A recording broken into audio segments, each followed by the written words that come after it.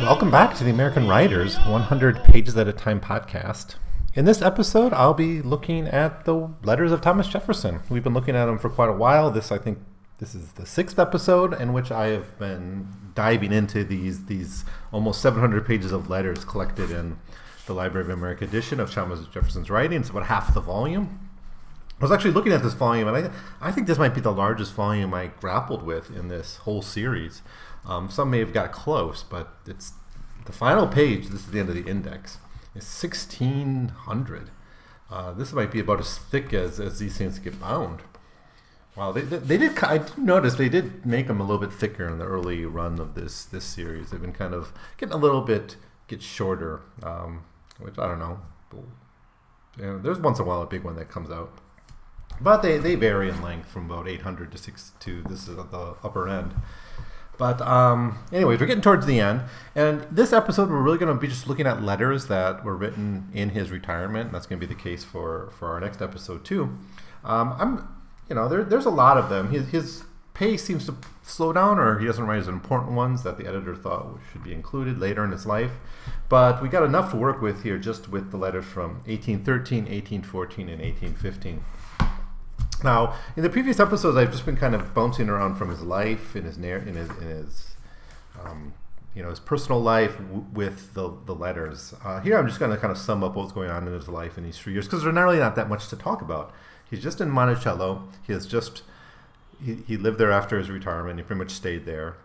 He corresponded with people. He he's reconciled with John Adams, and really not that much.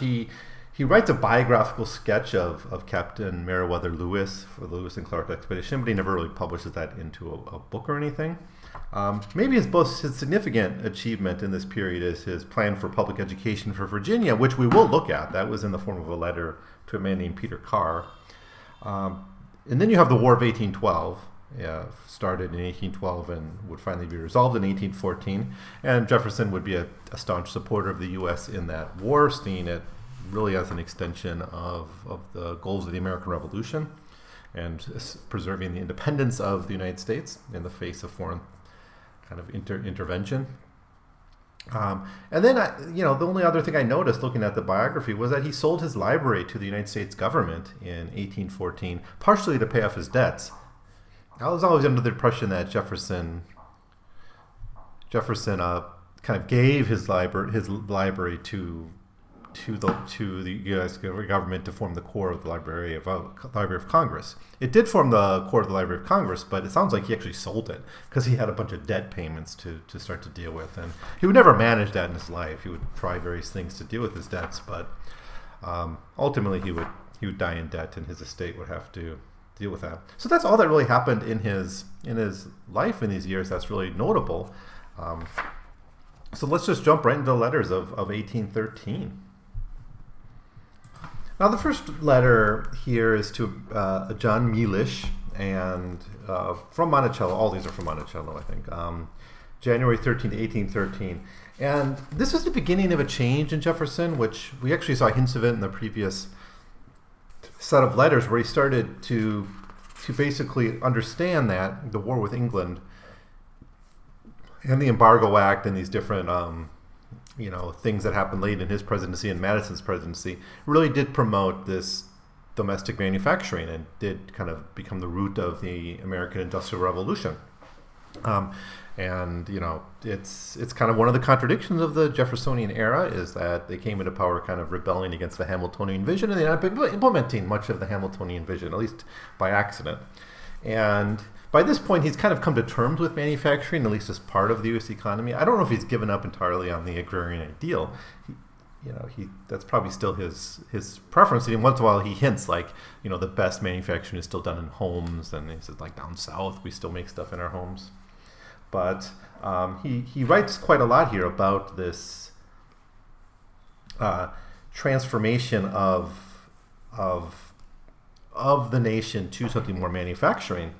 But he also then, continues to have a lot of reservations against what he calls kind of the Federalist faction. It's still around, of course. They would never take power again in the United States. They'd eventually fall out of favor, and there'd be a new party system emerging, around the time of Jackson and Van Buren and those people. but he's still got a kind of concern about the Federalists.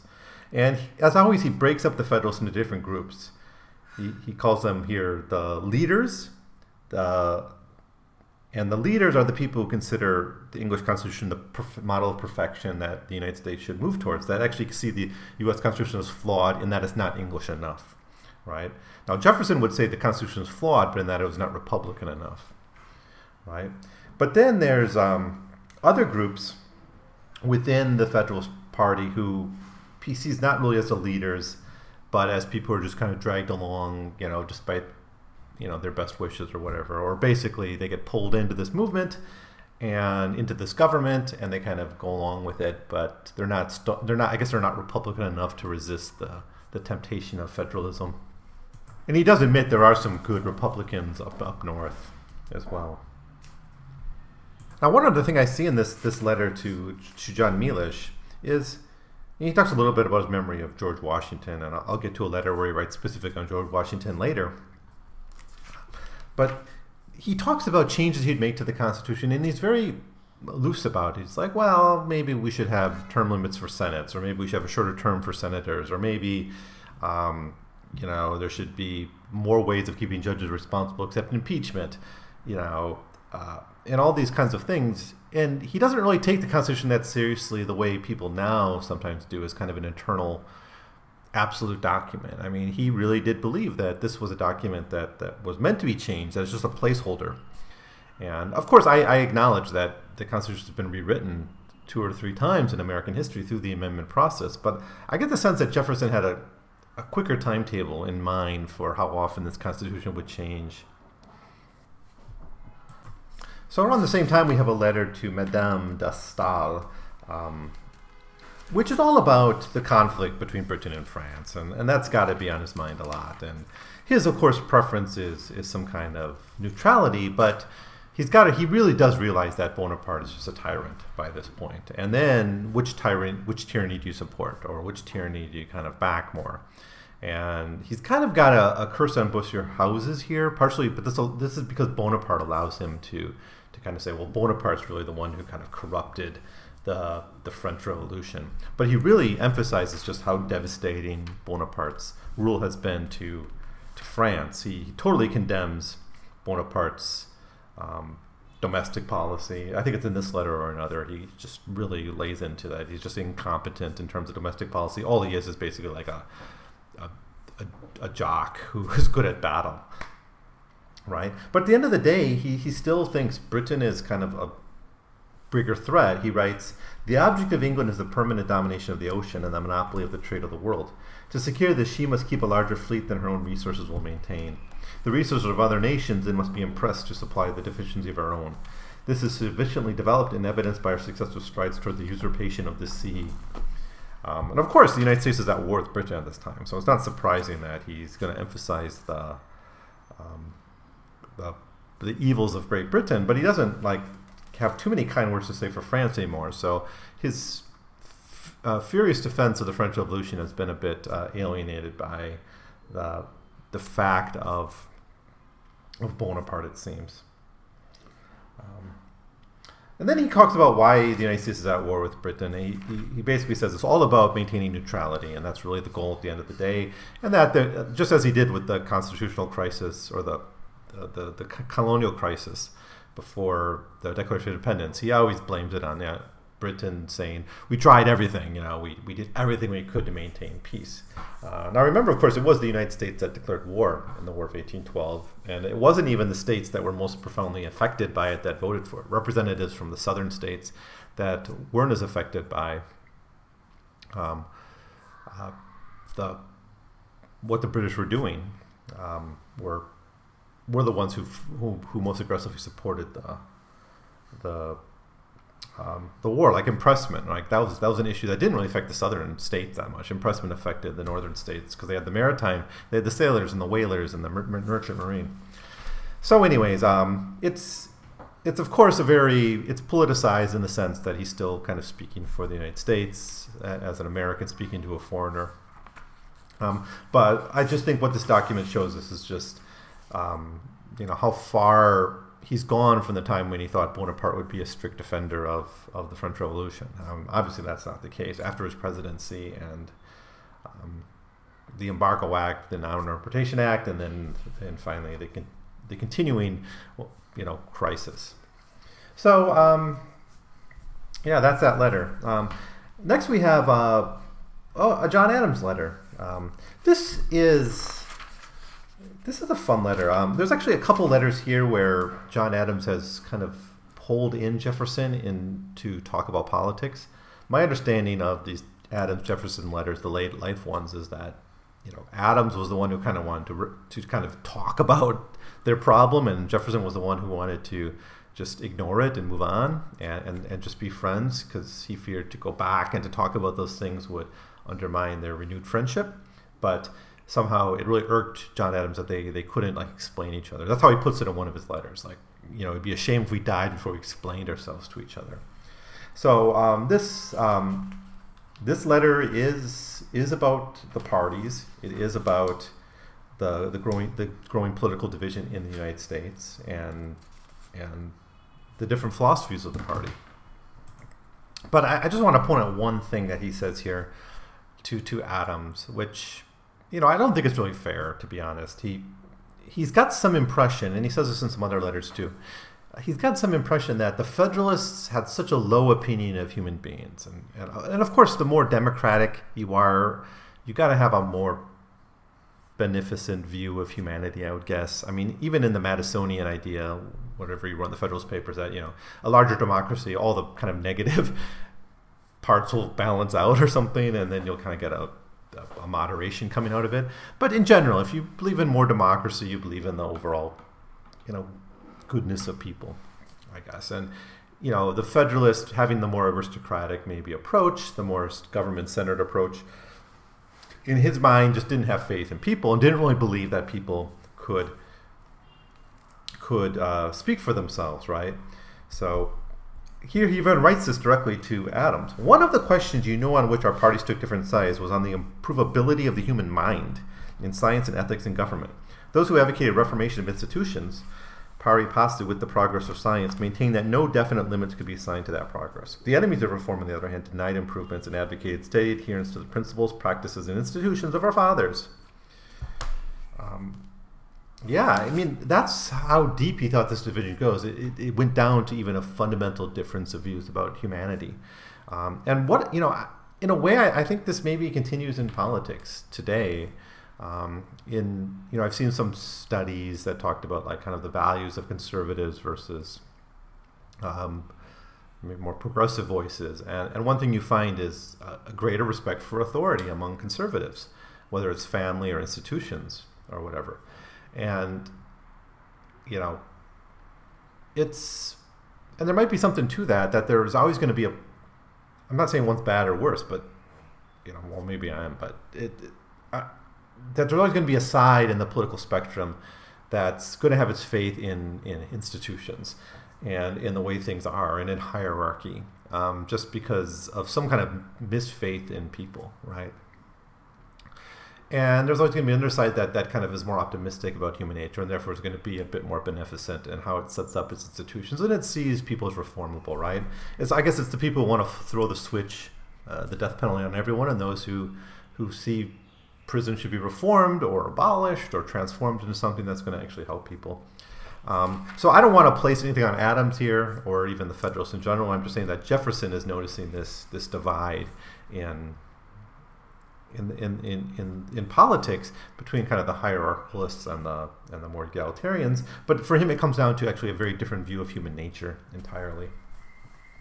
Now, in this next letter, John Wales Epps, it's June 24th, 1813, and it's essentially Jefferson equivocating on banking in a way, in the same way he sort of equivocated on manufacturing. He's doing it here on banking.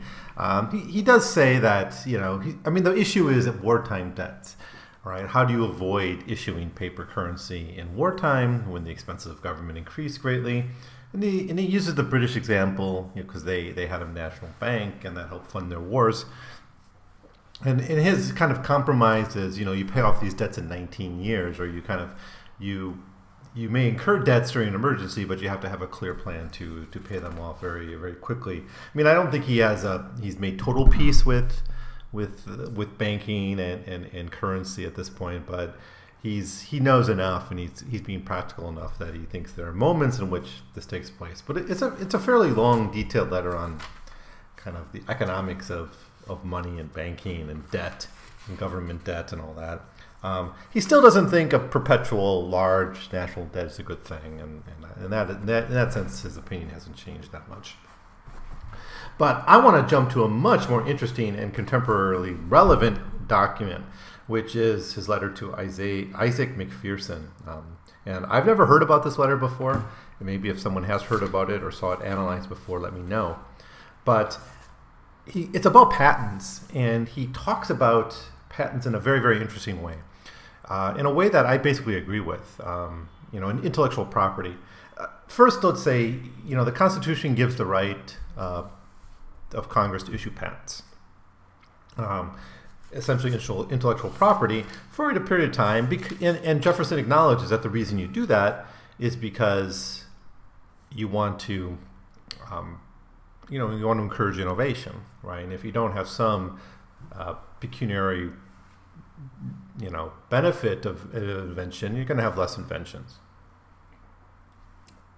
But on the other hand, he gets to the deeper problem, and I think it's even more of a problem today, and that is knowledge doesn't emerge in a vacuum, right?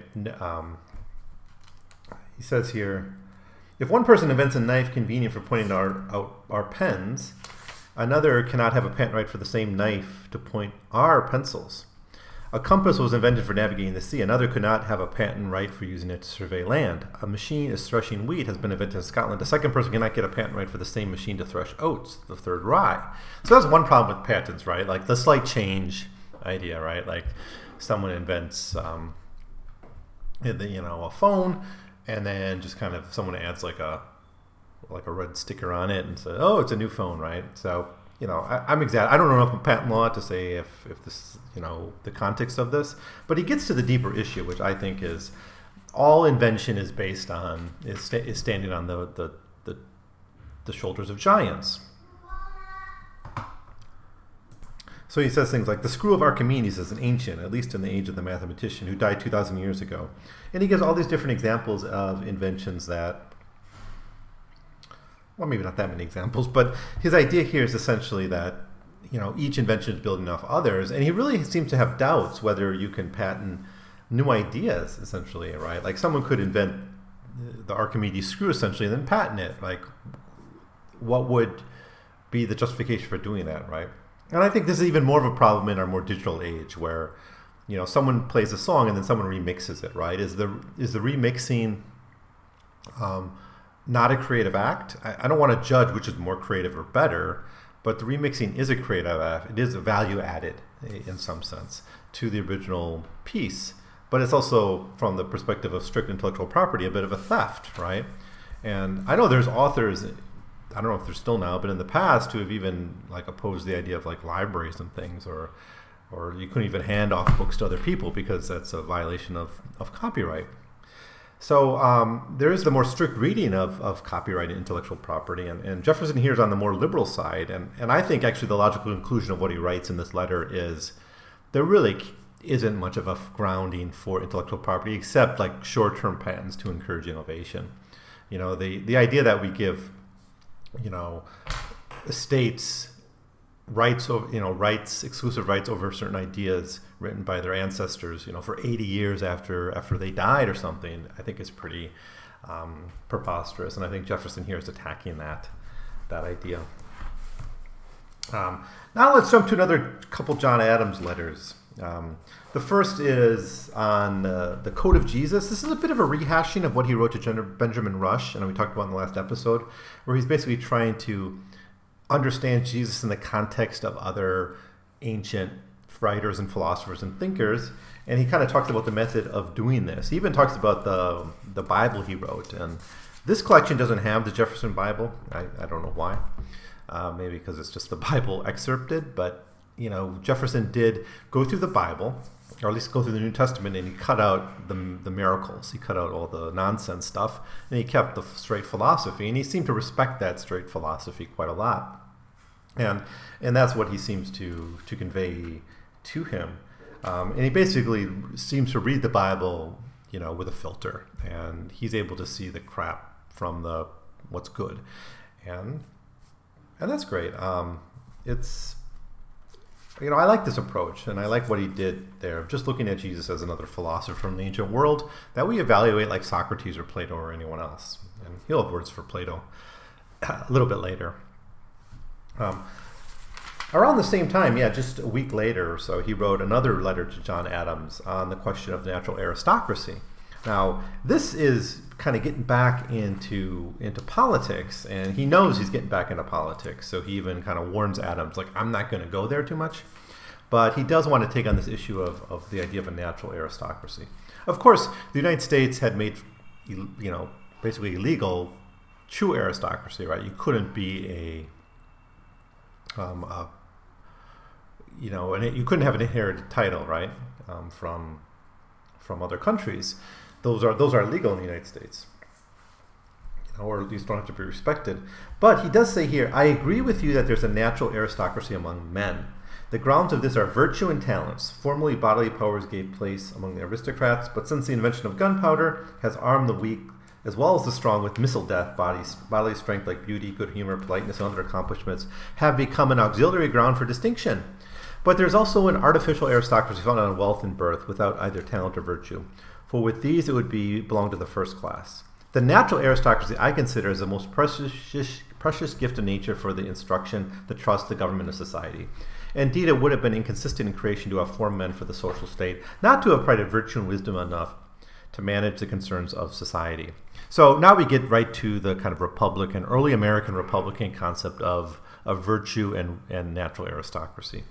I read all these documents. I'm on page 1300 now, and I don't remember him ever dealing with this directly before. But of course, it's such a huge part of how we understand the founders and how they understood republicanism and how they understood, they wouldn't even use the term democracy, right? Their fear of democracy in part comes from their belief that leadership has to come from this natural aristocracy.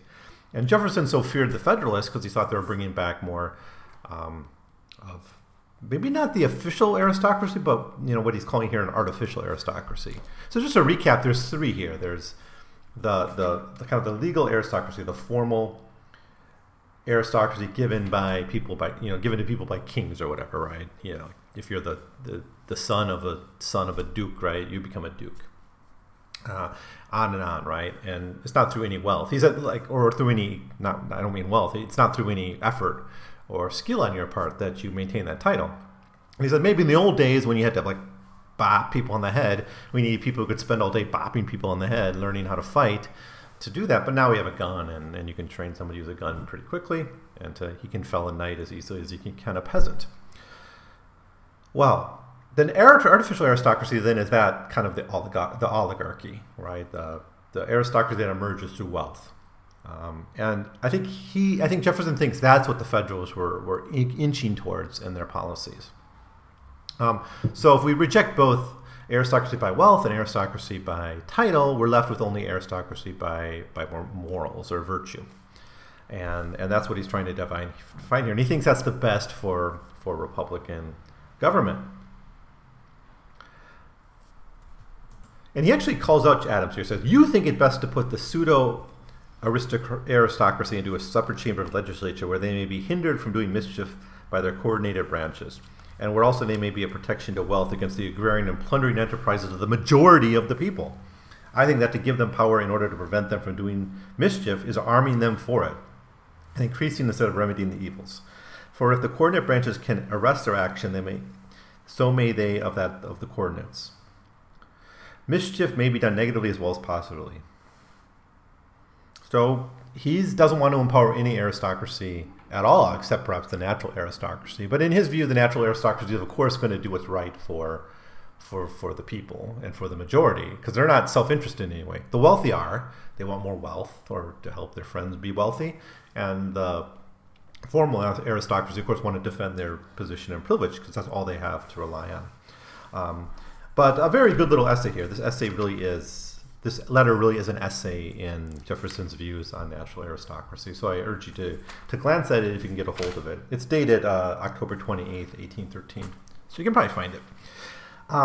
The end of the letter, though, is where, after talking all this politics, I mean, he kind of is aloof from it a little bit. But at the end, he kind of says, I'm not going to be pulled into a strict political debate to talk about our conflicts. He seems willing to talk about politics in a broad sense with Adams, but he doesn't want to talk about like the political issue, the election of 1800, the specific conflict that broke up their friendship. And what does he say here? I have thus stated my opinion on a point on which we differ, not with the view of controversy, for we're both too old to change opinions, which are the result of a long life of inquiry and reflection, but on the suggestion of a former letter of yours that we ought not to die before we've explained ourselves to each other. We acted in perfect harmony, though a long and perilous contest for liberty and independence. A constitution has been acquired, and then he goes on with their achievements, and he's like, that's enough. We achieved these great things, imperfect as they may be, and let's not dwell on the past.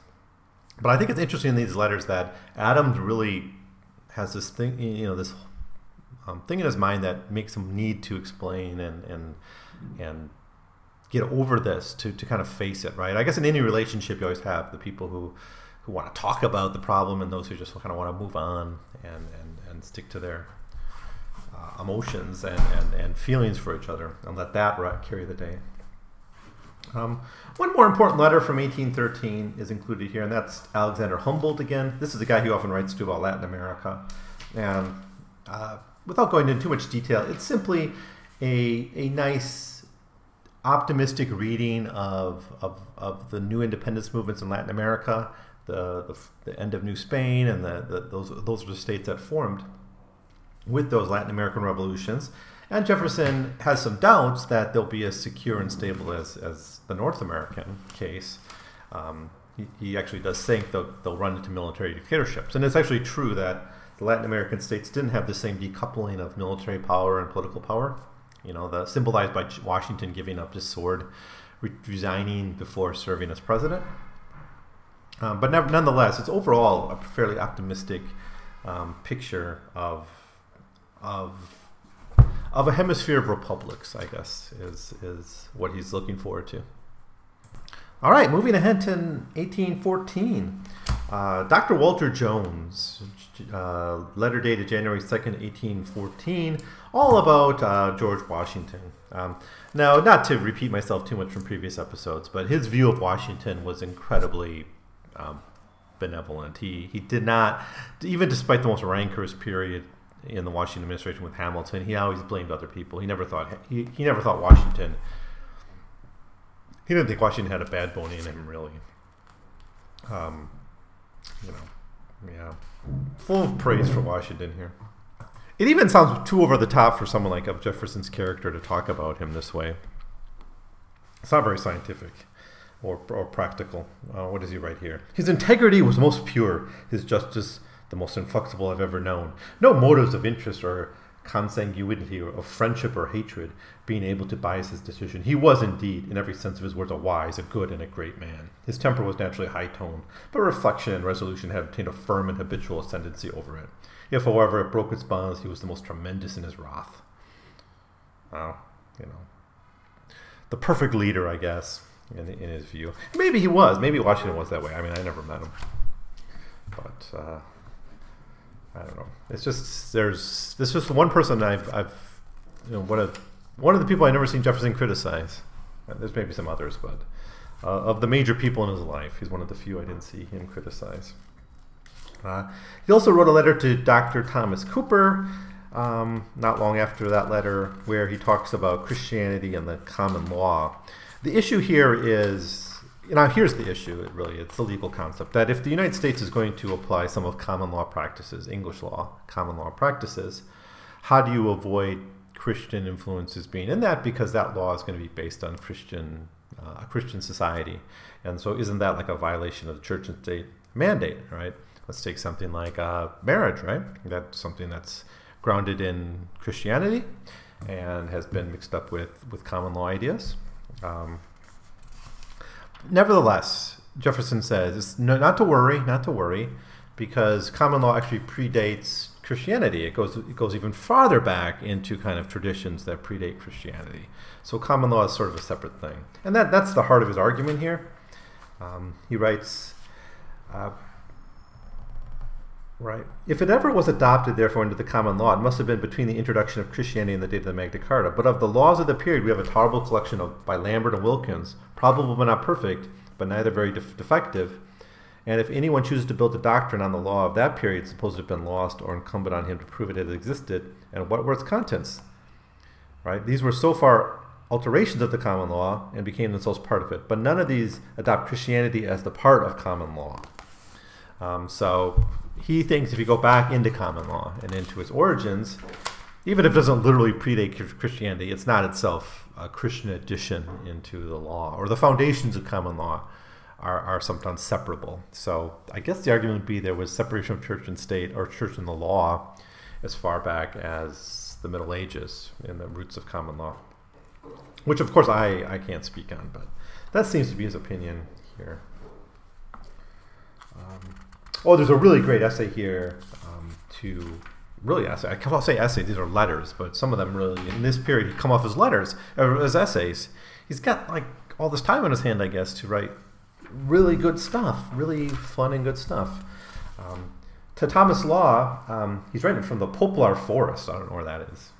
Is it in Monticello or around his house? But so he's writing it outside. The moral sense is how the editor calls it, and that's what it's about. It's an essay on where humans get their morality from.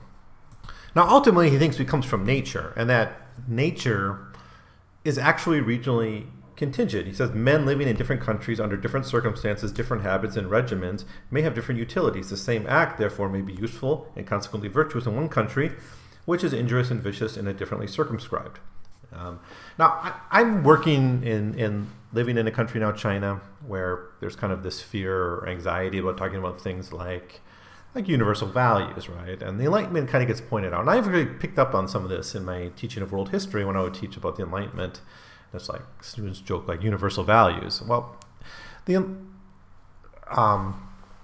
yes, there are universal values in the Enlightenment, but it's also in the Enlightenment that you started getting a greater kind of appreciation for different cultures and awareness of the diversity of cultures, and an acknowledgement that like, for instance, Diderot's commentary on Bougainville's Voyages in the Pacific, where he clearly lays out that the people of the Pacific had very different sexual morality than that of the people of Europe. And it's just being acknowledged through study and knowledge and knowing more about it. So that's his key conclusion. But he's got a lot here on egoism, on self-interest, and individuality. And he doesn't say that much about it, but he kind of starts to develop it. He thinks self-love is not part of morality. It's its counterpoint. It's the sole antagonistic of virtue. So the virtue is defined here as essentially a benevolence to society, right?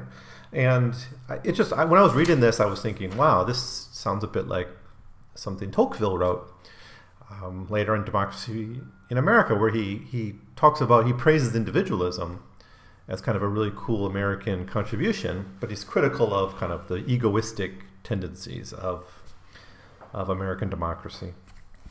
So it'll be interesting to compare this to what Tocqueville will say. And that's the next work we're going to look at is Democracy in America. Another John Adams letter. He picks on two people in this letter. The first is on Bonaparte. So it's 1814, so I think this is after Bonaparte is defeated at the Battle of Hastings, or very near defeated. Here's the letter where he criticizes Bonaparte as being basically ineffectual in the civil government. Like, he didn't know what he was doing. And it suggests he's basically like a dumb jock who got lucky and maybe was good at battle, but he had no business running a country. And that's standard. It's not that interesting. But where it really gets funny is when he starts picking on Plato, because he tells John Adams, and I love to think about these letters as like two old guys playing chess, at a park and talking to each other. And and he's like, I was reading Plato the other day, and you know what a idiot that guy was. And that's what he is. Goes on for like 2 pages here about how ridiculous Plato is. And he's got this wonderful statement about like the forms, where he says, his foggy mind is forever presenting the semblances of objects which, have seen through the mist, can be defined neither in form nor dimension. Yet this, which should have consigned him to early oblivion, really procured him immortality of fame and reverence. So it's a really fun little stab at Plato, and just this old empiricist, late in old age, picking up Plato's Republic and reading it and finding it completely worthless. It's just a lot of fun too. I enjoyed reading it. What else?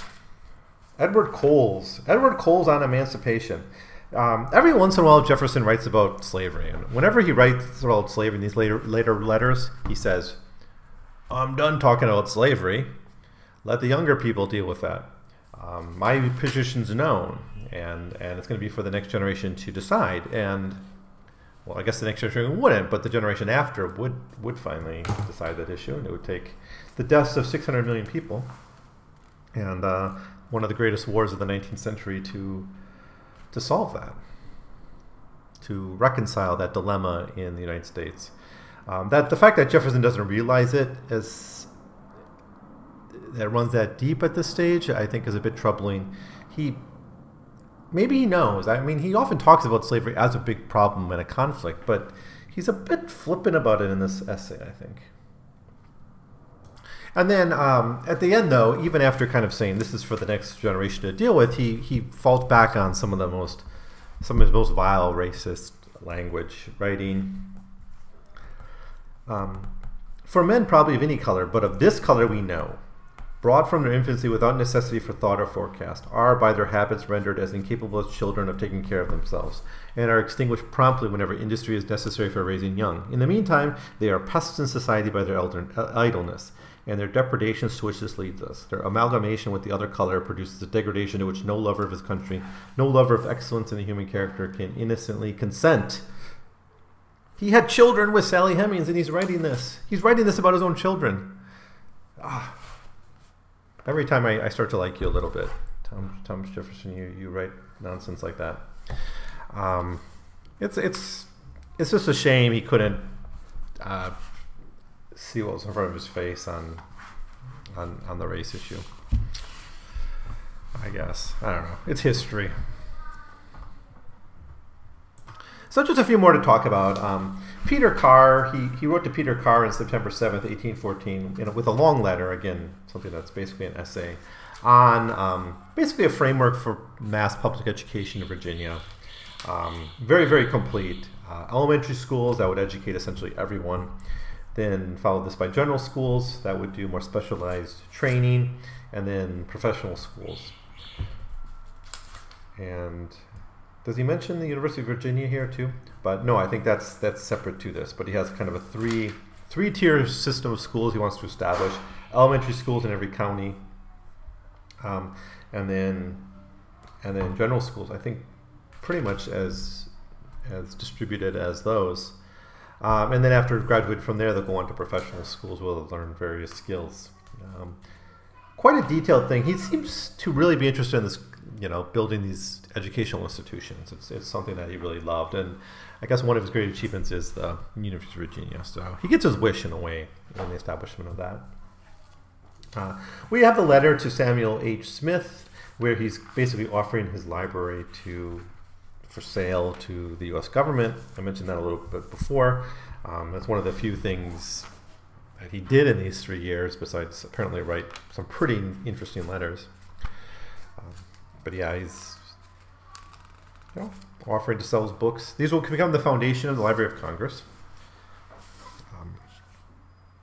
I think were they destroyed at some point? Was there a fire later on that destroyed most of those books? I was at the Library of Congress, and I got a book, from the Jefferson collection, but I don't know if that was a copy to replace the original Jefferson ones. That's what I took it as. And then there's 2 more, but I'll just kind of deal with these together. One was to William Short, which talks about the necessity for the war, and the other was to Lafayette in 1815, which was on the situation in France and the war with England. And both of them are really vigorous defenses of the American war against Great Britain. So I guess that's it. That's all I'm going to talk about with these letters. An interesting batch, actually. I really enjoyed these. So the next episode will be our final plunge into Thomas Jefferson letters. We'll look at the letters written in 1816 to 1826. So we're going to look at a little bit more than a decade. He dies July 4th, 1826, of course. So it's a little bit more than 100 pages. It's just going to be the remainder of the book. I think it's about 130. So, we'll see what he's thinking about. His pace of writing slows down significantly in the 1820s, so there won't be as many to talk about, and they often are actually quite shorter. But I'm looking forward to finishing up with my thoughts on Thomas Jefferson and this exploration of his writings. So as always, thanks for listening. If you have any of your own thoughts about Jefferson's views as reflected in this chunk of letters, please leave a comment below or send me an email. And I'll see you next time with the finale of this series on the writings of Thomas Jefferson.